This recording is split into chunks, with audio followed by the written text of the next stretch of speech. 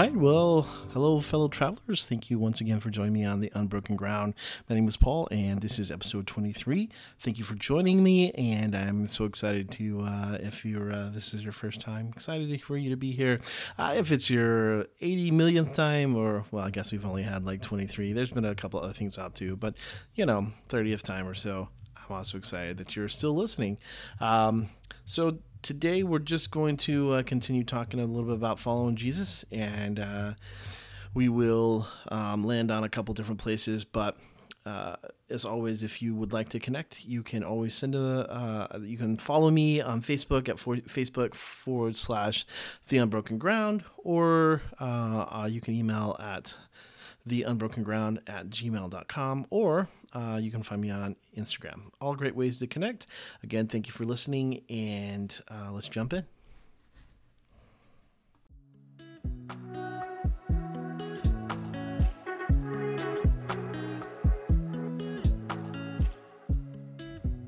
So today I just wanted to kind of just think through the idea of like following Jesus and how, whether or not it's a challenge. Because I think about being in America, the fact that we have laws and we have culture and everything that really reflects a Judeo-Christo heritage actually makes following Jesus fairly simple. It really actually comes down to the idea of whether or not we will give up certain sinful behaviors, whether we'll be able to adjust and fit in with the cultural Christianity that thrives in America, and I think that it is less like the Christianity that Jesus and Paul understood, because the challenges really are that you can know Jesus and then go back to everyday life, and there's not a whole lot. If you do that, there's not a whole lot of issues that arise, because if Christ doesn't make a difference in your life, the world they're just not going to notice. They're not going to care, and so the easiest thing for you to do then is to secure your ticket to heaven, basically, as we might say a lot of times with preachers and evangelists of the old cloth, the old guard growing up, that they, if you died tonight, what would happen? So you secure that ticket to heaven, but you don't. But it doesn't necessarily really make a difference.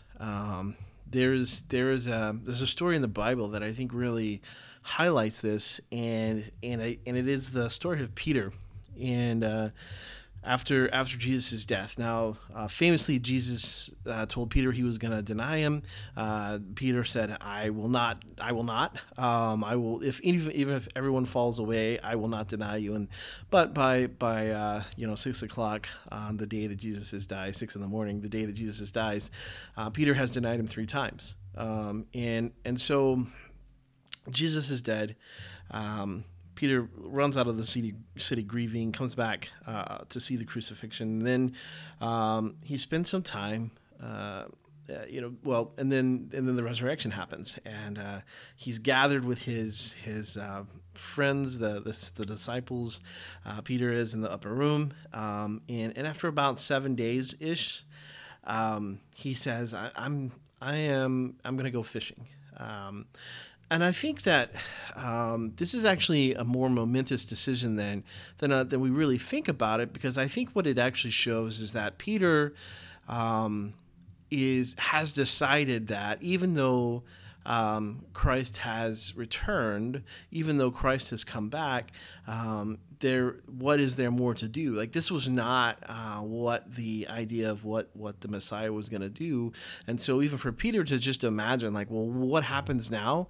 On top of all that, then you also have the fact that Peter had denied Jesus those 3 times, betrayed him, and so Peter's having to deal with the guilt of denying his Savior and his Lord and his friend, that he had to die with it, that he had to die alone, that he even though he had proclaimed with great bravado that he would not forsake him, he did, and so Peter has to deal with that, and so I think there's this sense for Peter that maybe the last 3 years just were less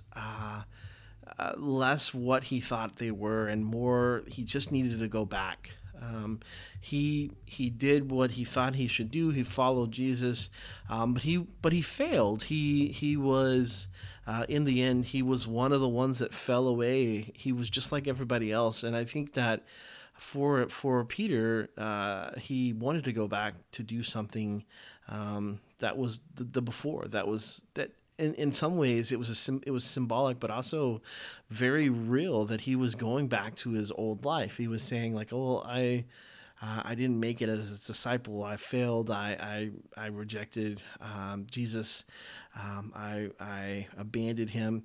So I can't still be the person that Jesus wanted me to be. I can't be his disciple because I failed." Even though Jesus had come back, even though Peter had seen him, I think in the book of John, you get this scene that where Peter's like, I'm going fishing, because the question, I think, is still true for us, and it's still, I think it lives and circulates over Peter and the disciples, is, okay, Jesus has come back from the dead, now what? And I think that for Peter, he couldn't imagine a way forward because of who he was and what he had done, and even imagining what it was that Jesus might think about him. I mean, he betrayed him. He said, no, not me. I would never betray you. And yet, even vehemently, at one point, he betrayed even knowing who Jesus was. And so he goes back to being a fisherman. He returns to who he was. He knew Jesus, but he didn't know what the next steps were, and so he took a moment, and after this great news that Jesus has returned, he didn't really know what to do, and so I think he was like, I think I'm just gonna go back to being a fisherman. And I think this really speaks to us today, because I think that we kind of have the same sense. Like, when we accept Jesus Christ, we're not automatically called into these places of ministry. We're not automatically called in to be pastors or ministers or missionaries, in the sense of like we're going to all go to Africa, or we're all going to start a church, or we're all going to be on staff somewhere. But we are called to live our lives and live our lives for Christ. But there's this very hard side to things, which is that if we don't, even if we just live good lives, even if we just live lives that look like what Jesus would look like, what Jesus would expect of us, then we're going to find acceptance in most Christian circles. We're going to find we'll fit into Christian culture, into church, especially in America, if we just live well, if we avoid major sins, if we look good on the outside, if we show up and if we give, if we like all of that, we can do all of that after meeting Jesus, and I think that's kind of where the rub is. Like, that's where the tension is that having Jesus should make a difference, and yet in a lot of people's lives, in a lot of people's lives that you know, in a lot of people's lives that you spend time with, you can't see the difference. And so, like, we wonder about why kids are leaving youth group and going to college and just leaving the church altogether. And I think, at least in some part, it's because they have seen in their family, in their church, in adults in their town, that they have seen people who proclaimed that they knew Jesus, but it didn't really make a difference in how they live their lives. Like if you love Jesus, but you can't love your neighbor. If you love Jesus, but you have a profound anger and hate.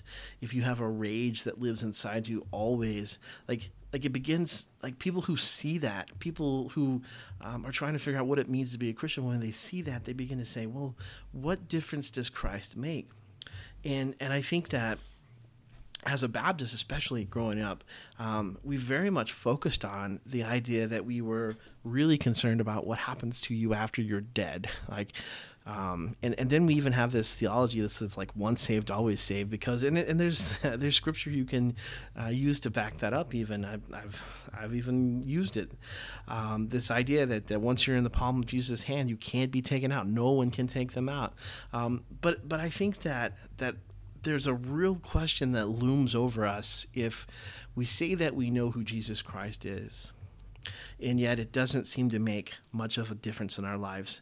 Like if you took the Christianese out, if you took the things that we'd say and say, all right, well, just live your life as a good person, our lives would not be much different. And I think that is the thing that is hard for the world to understand. It's hard for the world to see, and then people who know that those people the best, their children, their friends, they begin to ask these questions of, well, if it doesn't matter how we live, then what difference does Jesus make? If Jesus isn't really true, if the things that he says don't seem to impact life now, if they're only for some future that we hope to obtain that we don't even know, like that's faith, and like, what difference does it make?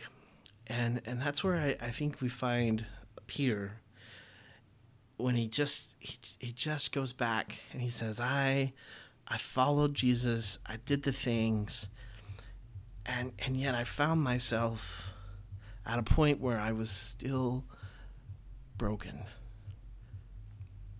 I was a close friend of Jesus, and yet when the pressure hit, I denied him. I said nothing. I avoided. I did not live in his sacrifices.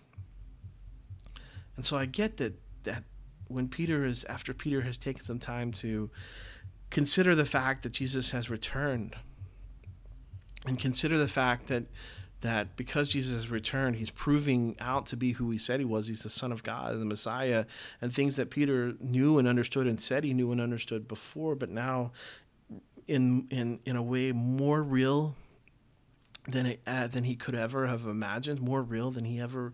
And now he has to think back and go, well, but I didn't. I said I believed, but my life didn't live that out. And so I definitely understand when he gets to the point where he says, what I'm going to do, I'm just going to go back to being a fisherman. I'm just going to go back to live my life, because that's where I am comfortable. That's where I am. That's where I know what to do. That's where I know what to say. That's where I know. And I think the wonderful thing about this story in John is that Jesus won't let Peter stay there. Jesus never comes to Peter and says, "Hey, buddy, it's okay. You denied me." He doesn't say that. I mean, I think it's there. I think that Jesus is not still holding that against Peter, or that he's got some grudge where he's like, ugh, I can't stand this Peter guy. Can't believe he would deny me. But there was something greater in what Jesus was doing, which was Jesus was reorienting Peter's life. And so when he comes to talk to Peter, when he's on the beach, he asks these questions. Peter, do you love me? And Peter says, yes, yes. Peter, do you love me? And Peter says, Lord, you know I do. Peter, do you love me? Yes. And he's like, then feed my sheep.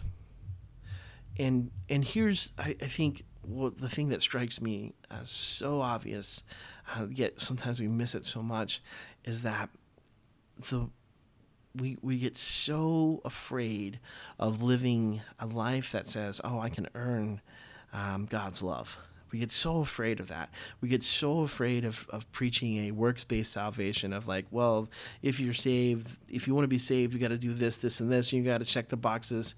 And we get so afraid of that we almost push to the other side where it's like, well, you can't have any talk about works. You can't have any talk about what's going on with life. And so, because if you do, then you're just bringing into the works, into the salvation. And salvation is by grace alone. And that's true. But if you're saved, then you are saved to things. You are saved to do things. You are still here on the earth to live a life for Jesus. And so when Jesus comes back and he finds Peter in this place where Peter's like, I guess I am disqualified. I'm no longer the leader. I'm no longer the person that Jesus wanted me to be. And he finds him, and he cooks him breakfast, and he pulls him aside. And he says, you still have a calling, and that is to go feed my sheep. It didn't change. It didn't change when you messed up, when you failed, when you denied me. I told you were going to do that. That didn't change what you were called to do. And I think that that it's such a strong reminder that we are called to do works in God's name, for his kingdom, for his glory, for his sake.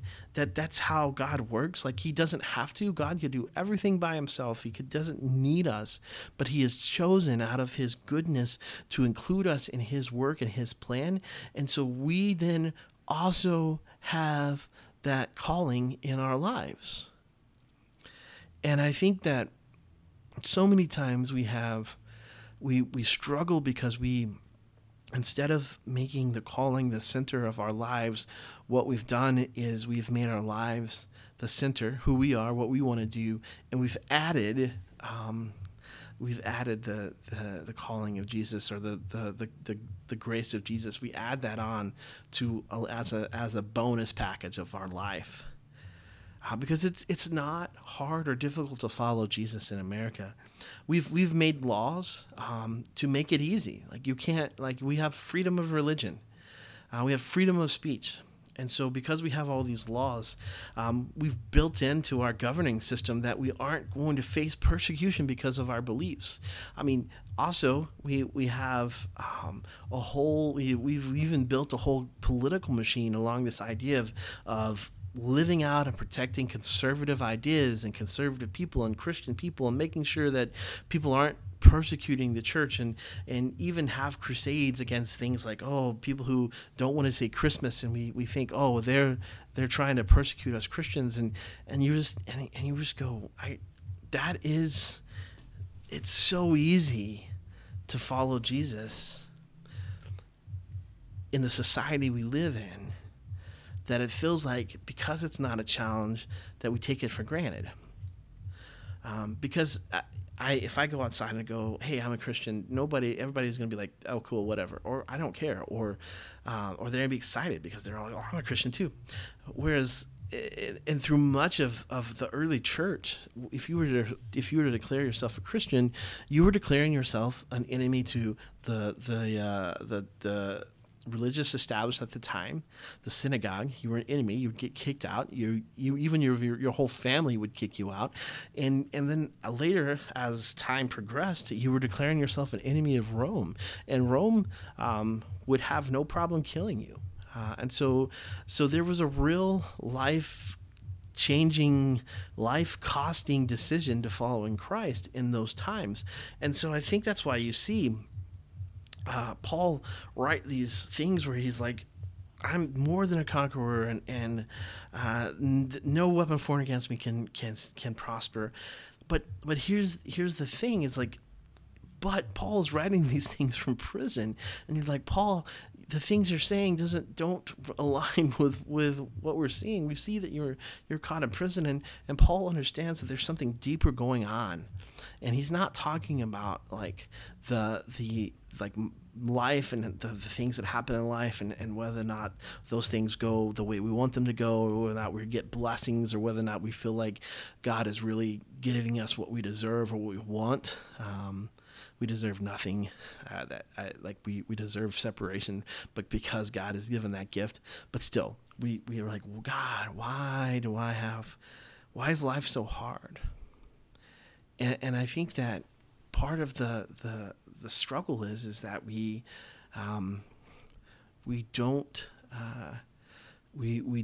aren't ready. We haven't been prepared. We haven't had to live a life of harshness, of hardness, to follow Jesus, because it's easy.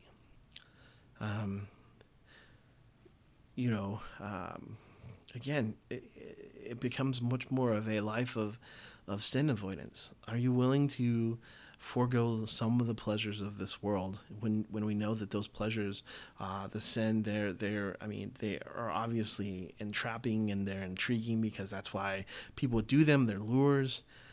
They lead to destruction. But are you willing to forego some of those pleasures? That's what Christianity has really kind of boiled down to, so that you can have life eternal. You say, I'm a follower of Christ.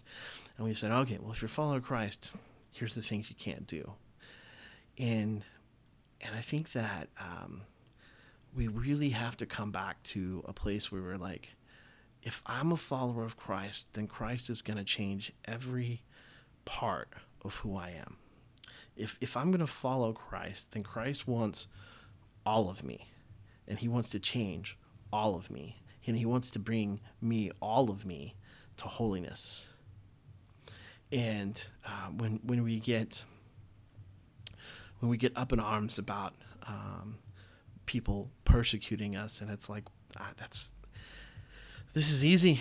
This is easy. This is easy to follow Christ from outside pressure, because most of us don't have people waiting to kill us if we say we follow Christ.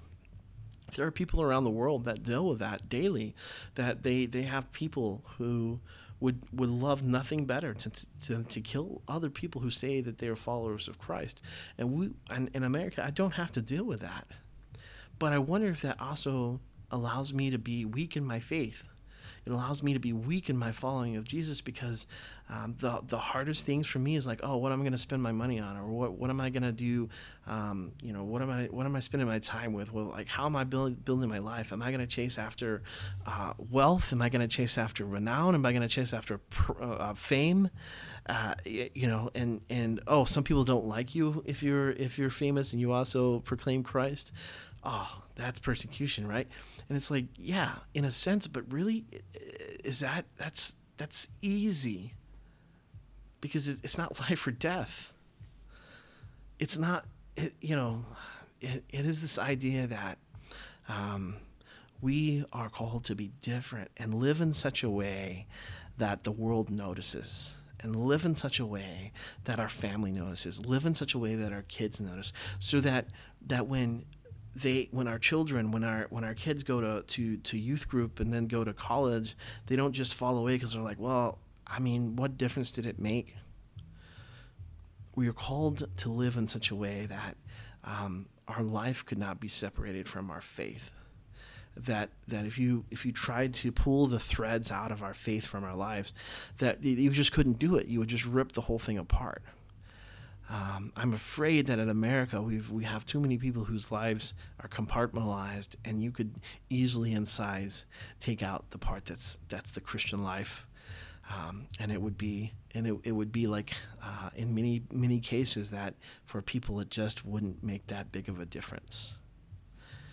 And again, one of the reasons that is because we sold this idea. At least in Southern conservative Christianity, we sold this idea that you were to be that you wanted to know Christ, so you didn't have to know you had to know Christ so that you know what happens when you die. But other than that, there's not much that you held on to. There's some values. There's some conservative values. There is some. This is how how we live life. This is how we talk, and this is how we walk, and this is how we do the things that we say we're going to do. And because of all that, it makes a difference to say, oh, well, if you're a Christian, I talk a certain way, I do certain things. But even above and beyond that, like, we can do those things. We can do those things without ever allowing them to really reach down into our hearts and affect who we are. And it's just like the Pharisees. It's just like the Pharisees. It's one of my favorite things that Jesus talked about, because I think it still is so important for us to avoid. And he said, hey, Pharisees, you guys are whitewashed tombs. He goes, you're dead on the inside, but you're making your outsides look good. And I think that in America, we have to avoid this idea of of one note Christianity, where we're like, well, especially when we're dealing with the world, and we're like, well, if you're a Christian, then you've got to be this or this or this, and if you're not, then we start to question you. You've gotta hate the things that I hate and love the things that I love, and if you don't, then we're not sure that you are in or out, or whatever you might say. We have to move beyond that. We have to have a deeper understanding. We have to have a deeper way to look at the issues that our world is facing, and to figure out how to bring the truth of Jesus to those people who most need to hear it. And we struggle with this because we get so caught up into what people might think about us, like we get caught up into fundamentalism, where we're like, well, my beliefs are more pure than your beliefs, and so I'm gonna pull back, and I'm gonna be better, and so I'm gonna judge you because you don't have the same true belief as I do, and we get so caught up into that that we often miss the forest for the trees, and that what we should be living for is a life that's been so radically altered by Jesus that people around us would want to know how we lived, why we lived, and how they can live that way. To be so radically full of things like joy and peace and patience and kindness. That's what Romans says, right? God's kindness, not his judgment, but his kindness is what draws people back to him. That we would be so radically full of those things that the world would say, I don't know what you have, but I want some of that. Because I think the world has tasted this outside layer of Christianity, and they've found it to be unfulfilling and unsatisfying. And so when people are given the chance, when people are given the opportunity to do something else, or to stretch their beliefs, or to stretch, they do. They leave behind, because if your soul is hungering, and all that you've been fed is kind of junk food, junk spiritual food, then you're going to seek better sustenance. It's just what you're going to do. And I think that in American popular Christianity, the culture, we've allowed ourselves to be so shallow that we don't feed the deep need of the soul. And so that's my challenge for us, for anyone listening, for anyone, to find ourselves in the place like Peter, and go, because I think Peter found himself in this place where he was like, I don't know what life means now that I know, Jesus, that you're the resurrected Savior. I don't know what my life means. So I'm going to go back. And I think that when we do that, because we can do that, we can just say, I'm just going to keep living life, and I'm adding Jesus to it. But Jesus is calling us to something more. Jesus is calling us. He's saying, no, you can't go back. You can't just be who you were with a little bit of Jesus sprinkled in. No, you are changed. You are new. You're a new creation. You're new, and I have plans, and I have things that I want to do through you and for you, and all I ask is that you follow me with all your heart, that you love me with all your heart, mind, and soul, and that you love your neighbor. And even just those things, they sound so simple, can be so hard. So here's the challenge.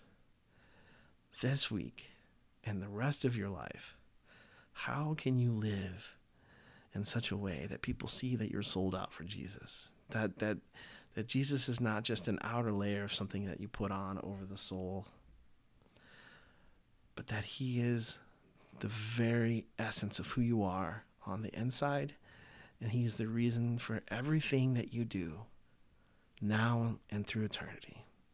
And as you do that, may God reveal to you how he's going to use you and what he wants you to do, because he has plans and he's at work.